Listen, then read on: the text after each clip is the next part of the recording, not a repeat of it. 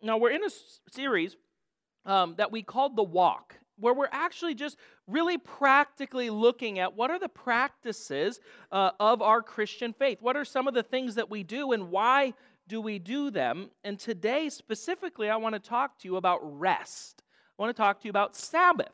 And I know for a lot of you, between work and family and kids and sports and extended family, I bet you come into church on a day like today after a sunny weekend like we've had, and you're feeling tired.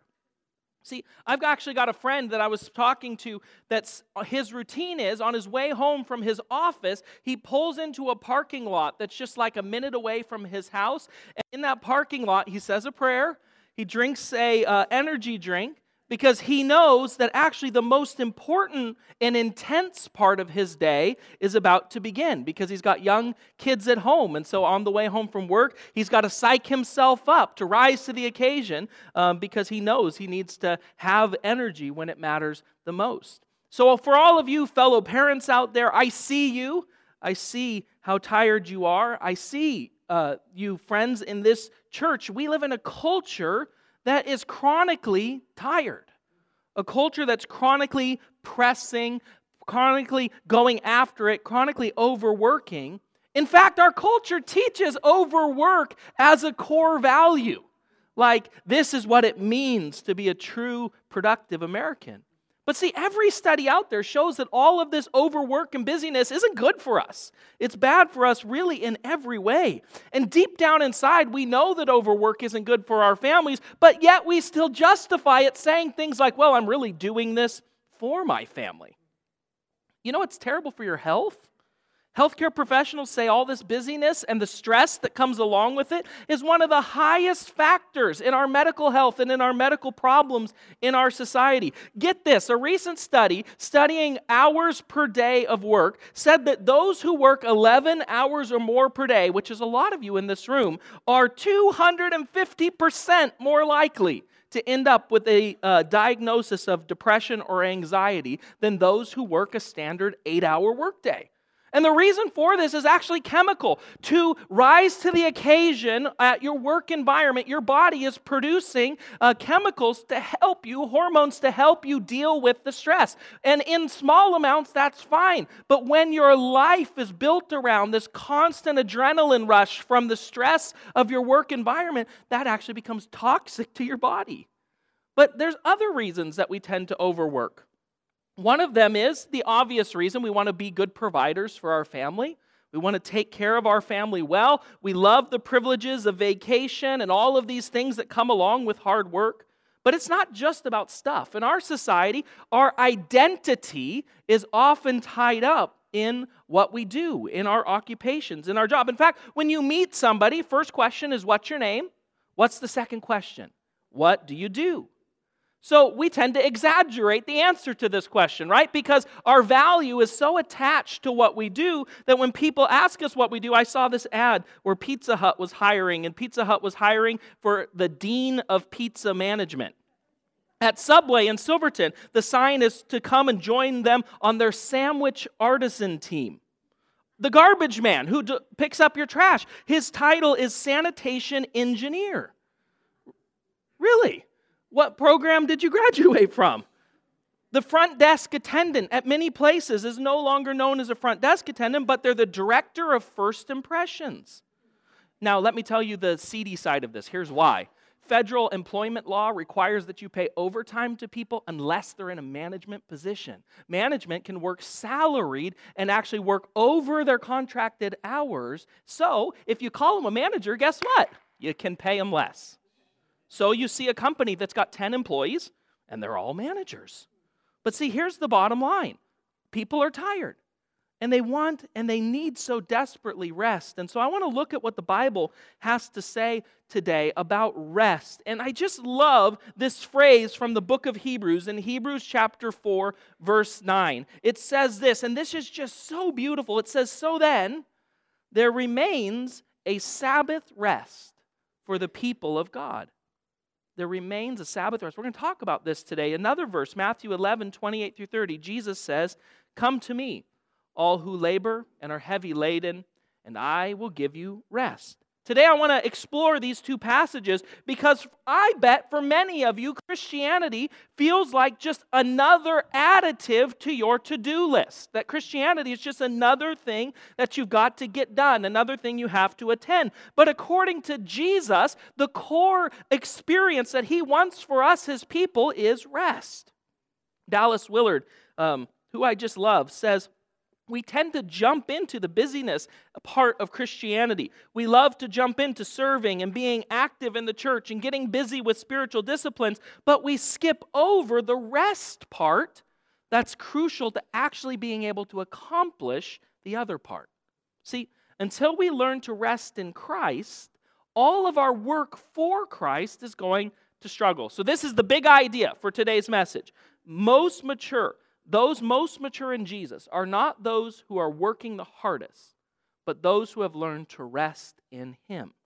See, the writer of Hebrews actually ties this idea of rest to the Old Testament concept of Sabbath. So let's start there. Let's take a minute to understand what Sabbath in the Old Testament was all about. And there's really two primary texts that deal with Sabbath, and we'll look at both of those. The first one comes from the Ten Commandments, comes from when Moses is delivering the Ten Commandments to the people of Israel. And here we go, Exodus 20, verses 9 through 11.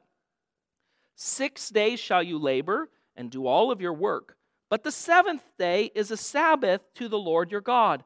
On it you shall not do any work, you or your son or your daughter, your male servant or your female servant, or your livestock, or the sojourner who is within your gates. For in 6 days the Lord made the heavens and earth, the sea, and all that is within them, and He rested on the seventh day. Therefore the Lord blessed the Sabbath day and made it holy.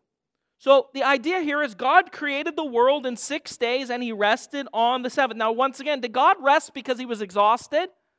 Nope, He wasn't tired. God didn't rest because He was exhausted. God rested because He set this rhythm into nature, that we would work and there would be periods of rest. And so we do this. Let's look at the three main reasons in the Old Testament that the people of Israel were told to observe the Sabbath. So here's the first one. I think I titled it A. It says, to remind us that God is the point of our lives. So that was the very first reason, to remind us that God's the point of our life. We were to take a day to recognize that God didn't create us so that we could accomplish a whole bunch of tasks, but that we could enter into a loving relationship with God. See, sometimes the challenges of life can cause us to disconnect from the real purpose that we were actually created, which is actually the quickest way to become really tired and miserable. You were not created by God to have a job. You were created by God to have a relationship with God. And on the Sabbath day, we were supposed to be reminded of this truth, that we were not created for the work that we do, but that we were created to belong to God, to be alive in God. So, we were created not to do, but to be in relationship with God. Here's the next one, to remind us that God is the provider of our lives. God's the provider of our life. In many ways, taking a day off, if you think about it, was super inconvenient, especially if you lived in ancient Israel. This was a society that survived day in and day out. Crops had to be brought in. Animals had to be tended to. They had to deal with these realities. And to take one day out of the 7-day week, every single week off, was crazy. No other society on the earth did this at that time. They were just trying to survive. They were just trying to get ahead. And God commands them, you're not going to do it like that. One day a week you are going to take off. God commanded His people because He reminded them that in the end, the responsibility for their provision was not in their work, but in God Himself. So He had them cut their productivity by a seventh, even though what they needed to bring in, because here's the Sabbath principle, the principle of the Sabbath. If they would be obedient to God, He would make their 6 days more productive than if they worked 7. If they would be obedient and give this day aside, kind of like a tithe, He would bless what was left, and they would be more productive in 6 than they would have 7. He would meet their needs. You see, God has set the world up to work this way. And you know what? One of the things we need to be reminded of is God actually has us play a role in our provision. In fact, he says, 6 days you shall labor. He's telling his people, I want you to work. The provision that we experience in our life mostly comes provided by the work that we do. Money typically doesn't, at least for me, just appear out of nowhere, right? Typically, you go to work, you earn a check, and that money comes in. But here's what can happen. We can start to believe that I'm the source of my money. It's all about me. Instead of seeing that, no, though the provision comes from work, the ability to work comes from God. And all of it belongs to God, and all of it is by God and from God. God is the one that bears the responsibility. So we take a day off to declare that God's responsible. See, Sabbath was a real declaration of trust. They didn't do it because everything was done. They did it because God promised them that if they were obedient, He would make up for the rest. Here's the second place that we see Sabbath talked about in Deuteronomy 5:12-15. It says, observe the Sabbath day and keep it holy as the Lord your God commanded you. 6 days shall you labor and do all of your work, but the seventh day is a Sabbath to the Lord your God. On it you shall not do any work, you or your son or your daughter, your male servant or female servant, or your ox or your donkey or any of your livestock, or the sojourner who is within your gates, that your male servant and female servants may rest as well as you. You shall remember that you were a slave in the land of Egypt, and that the Lord your God brought you out of there with a mighty hand and an outstretched arm. Therefore the Lord your God commanded you to keep the Sabbath day. So here, the Sabbath day was also, they're told that it's a day to reflect on their salvation. So the next one is to remind you that God is the Savior of your life. To reflect on this fact, that God is the Savior of your life. To remind us that the very greatest need that we have or that ancient Israel had. Remember, they were enslaved in Egypt. And there was nothing they could do to get out of that reality. In fact, when God came and started to deliver His people, which role did the people play in the exit from Egypt? What did they do? Did they help with the 10 plagues? Nope. Did they part the Red Sea? Nope. God did all of the work. They were rescued, as this says, by God's mighty hand. Moses was told, I want you and my people to stop for a day and reflect on that truth. Reflect that I am your Savior. Reflect that I am your Redeemer. Reflect that I am the one, God, who brought you out of your captivity. And these three things that God was doing here in these different areas, we were supposed to reflect on these. That God is the point, that God is our provider, and that God is our Savior. Now, I want to look to Hebrews now again and see actually how all of this Old Testament Sabbath stuff was all pointing us to Jesus. Okay? So here we go. Hebrews 4:8-10. For if Joshua, now Joshua is the guy who's Moses' successor, who followed Moses as the leader of the people of Israel, the one who took hold of the promised land. It says, for if Joshua had given them rest, God would not have spoken of another day later on. So then there remains a Sabbath rest for the people of God. For whoever has entered God's rest has also rested from his works as God did from his. So the Sabbath that Moses and Joshua oversaw for the people of Israel was not actually providing for them the ultimate rest that we get to enjoy, but was pointing them towards Jesus. Same way the sacrificial system wasn't atoning for their sin, in the same way it was a symbol of that, of what Jesus would accomplish, so is true of Sabbath. So let's look at 3 ways real quick here that Jesus provides us rest, and 3 things we can say about Christ, that if you have this truth and you believe these things and have received these things, then you too can have rest. And here's the first one. Christ is my righteousness. Thank you, Jesus. See, the ultimate way that Christ is our Sabbath is that He saved us. And just like Israel, God accomplished this all by Himself. He took our sin. He took our sorrow. He made our sin and sorrow, and He put them on Jesus. He bore the weight of our sin and shame on Calvary, and He suffered and died alone. Now, there's a lot of things that we cooperate together with God to do, but salvation is not one of them. Jesus didn't give us an instruction manual with explanation on how to save ourselves. He accomplished it and said, all you have to do is believe this and receive this. See, at the cross, Jesus said, it is finished, not, I've got the ball rolling, I've got it started, now you do the rest.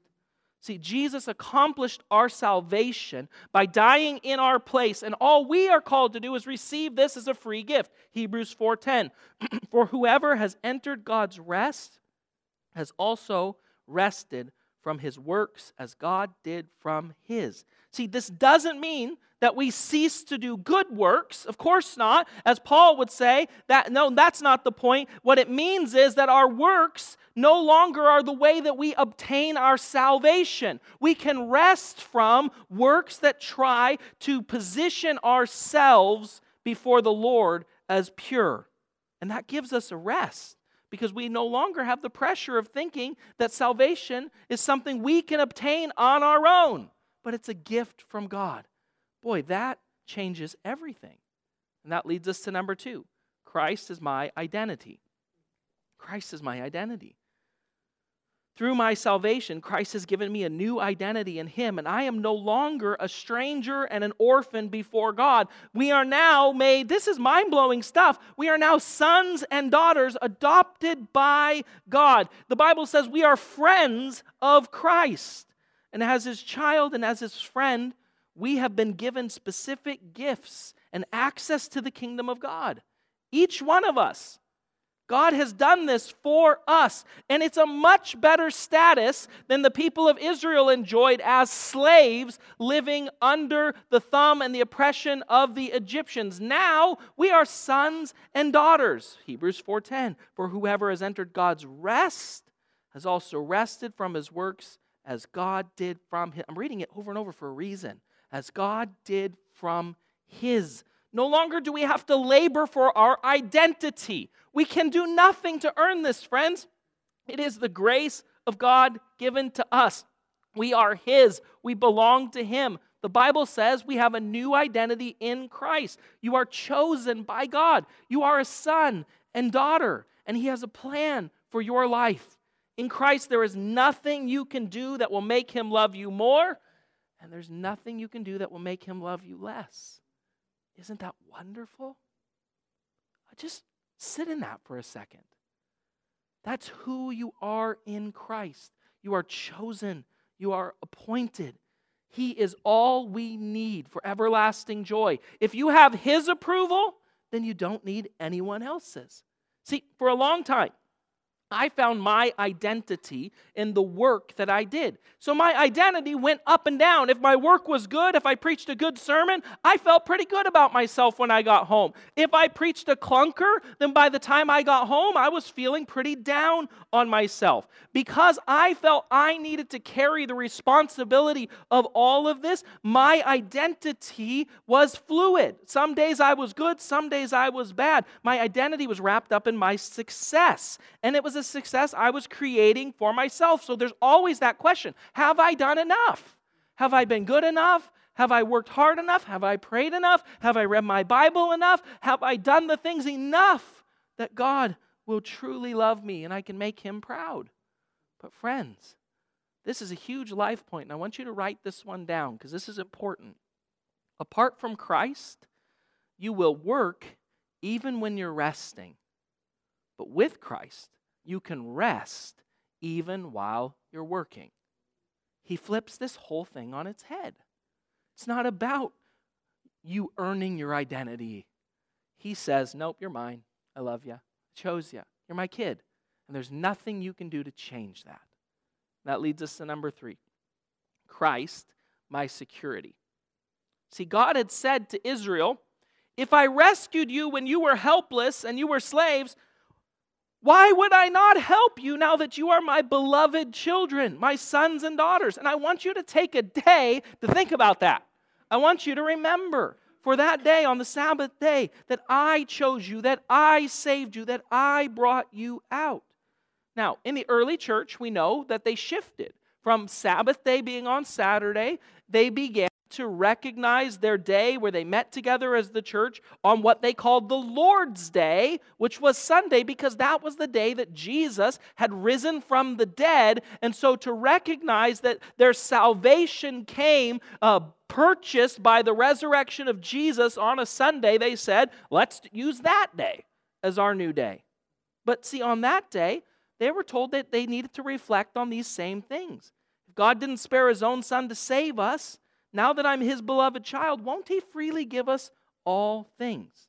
So see, the Sabbath was fulfilled in Christ. Christ my righteousness, Christ my identity, Christ my security. But just because the Sabbath has been fulfilled doesn't mean that we need to stop practicing the principles of Sabbath today in our lives. You see, I believe that God actually built this Sabbath principle into the very fabric of creation.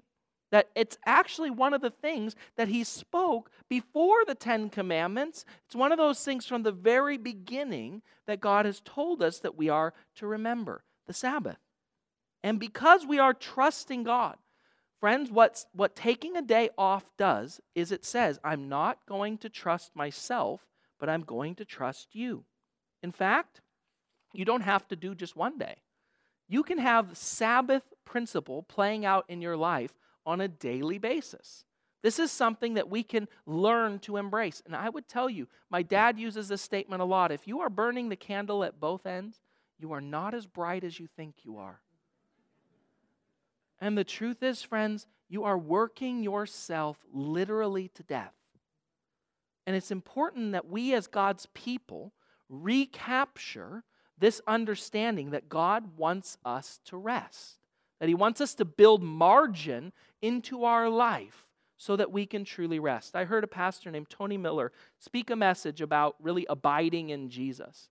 And he said this about the Sabbath that I thought was so helpful. He said, Sabbath is not about doing nothing, but about doing the right things with great intention.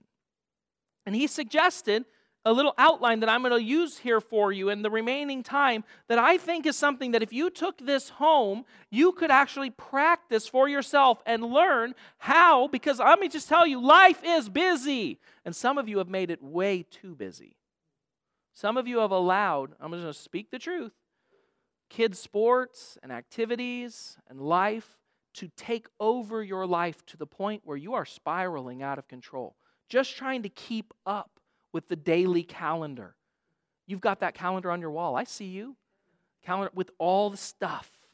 And you're just running from one thing to the next. And we need to learn, how can we slow down? So here's the first thing, and this is important. Number one is we relent. So, what's that mean for you? It means we have to stop. There's got to be a point in our week that we stop. That we're not thinking about work, that we stop thinking about the workload and what we have to do, that we stop writing that next week's proposal in our mind, that we stop reading the articles that are constantly showing up on our social media stream, that we stop thinking about the person we need to email or the person we need to call, that we stop checking our phones. We stop, we cease, we relent. As your pastor, there's something I really, really believe we need to make into a habit. There needs to be a time where you get off of your phone every single week, where you turn it off or leave it behind or change your settings. But you're going to have to be intentional about this because I can already hear my own, I can't do that. What if this happens? Right? Oh, I can't do that. What if this happens? We need to figure this out because you are constantly being sucked back into the rabbit hole. And then you're working again. Even when you're on vacation, you're not really unplugging. Here's the next thing. We need to rest. Now, when I say rest, here's the thing. Rest does not mean do nothing. Do nothing is not restful for me. If I do nothing, like I'm miserable, okay? But I know that there are some things that I do that put more fuel into my tank than they take out. Okay, so for you, that may be a hike. For you, that may be a cup of good coffee. For you, that may be sleeping in. For you, that may be a date night. For you, that may be watching movies. For you, it's just something that allows you to fill your cup, to fill your tank. You need this, friends. You need to have ways that you rest. One of my favorite passages from Psalm 127:1 says this: "Unless the Lord builds the house, those who build it labor in vain. Unless the Lord watches over the city, the watchman stays awake in vain. It is in vain that you rise up early and go late to rest, eating the bread of anxious toil, for he gives to his beloved sleep." According to this verse, what is one of the signs of being beloved by God? Sleep. I want you to look at that right now, because I can see several of you are enjoying God's beloved rest right now. But friends, listen, what this teaches us is when you sleep, it's declaring that you trust the Lord. When you rest, you're saying, God has watch of the city. God has watch of the city, so I don't have to. God is the one building the house. He's the one watching the city. See, God intends that his beloved would sleep, would have rest. But I'll give you a confession. I struggle with sleep. Sleep is one of those things because of a host of different reasons with little kids and chronic pain. And then I have this thing, the busier I get, the harder it is for me to fall asleep because I'm running through the to-do lists in my mind. I'm thinking about the city. I'm thinking about the house. I'm thinking about all the things that need to get done. But what does God tell us? He says that we are to trust him with the city. God wants us to lay down each night. It's like a mini Sabbath opportunity. And to remind yourself, I'm not God. I'm not responsible for all of this. So God, I'm trusting that since you want me to sleep, that you've got watch over the city. You will build your house and I will rest. At midnight, God has not appointed me to start worrying about the city. He's appointed me to sleep. And so, friends, beloved, we need to get more sleep.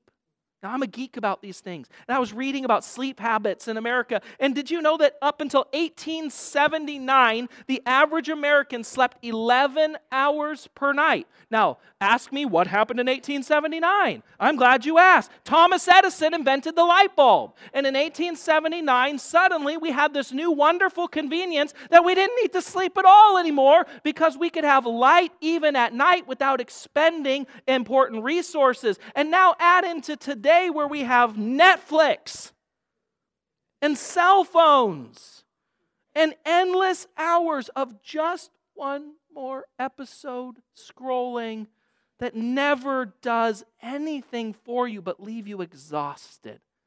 And our lack of sleep is contributing immensely to our issues. Friends, you're going to like this sermon because I'm going to tell you something. You need to take a nap every now and then. Listen, I mean it.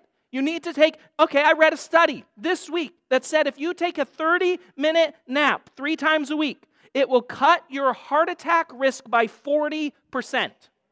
40%. And actually, they found that people who nap are actually more productive than their non-napping counterparts. You're like, this is the greatest sermon ever, right? You need to nap. It's important.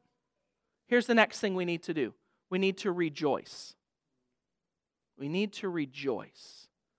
Christians can rejoice in the Sabbath because we have a Savior who has accomplished everything we need. Every desire that propels us towards this constant grind and constant hustle in life has been met in Jesus and in his time. And it's so important. Listen, if resting is like the deep breath out, rejoicing is the deep breath in. What are you filling yourself with? Don't just breathe out. You need something to breathe in.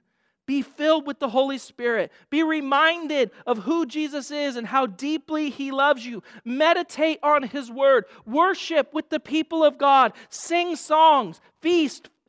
Join with other believers in rejoicing. Because, friends, this is how we renew and we restore our soul. The next one, number 4. reflect. Reflect. One of my personal struggles that I have is to stop long enough to consider, where am I at personally with God? See, it's well and good to do a bunch of work for God, but unless that work is with God, it'll never actually be fruitful. See, doing noble things for God is different than spending time with God. Thinking great thoughts about Jesus is not the same as vital communion with Him. Helping others understand the gospel is not the same thing as sitting at His feet and drinking from the wellspring of His grace and Spirit on your own.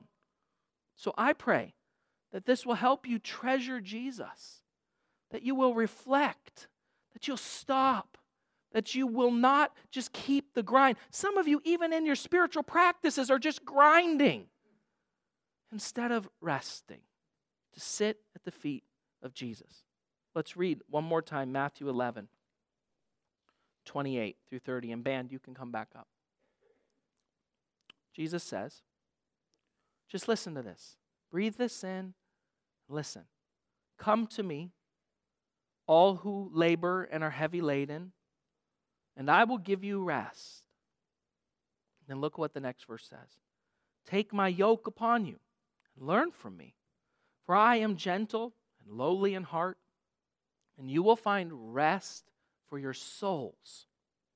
For my yoke is easy and my burden is light. There's something that's just so deeply appealing about these words of Jesus. See, God's intention is not for you and I to be perpetually burnt out all the time, rushing from one activity to the next in the hope that our next action will be so glorious that finally we'll be able to settle down, we'll feel complete.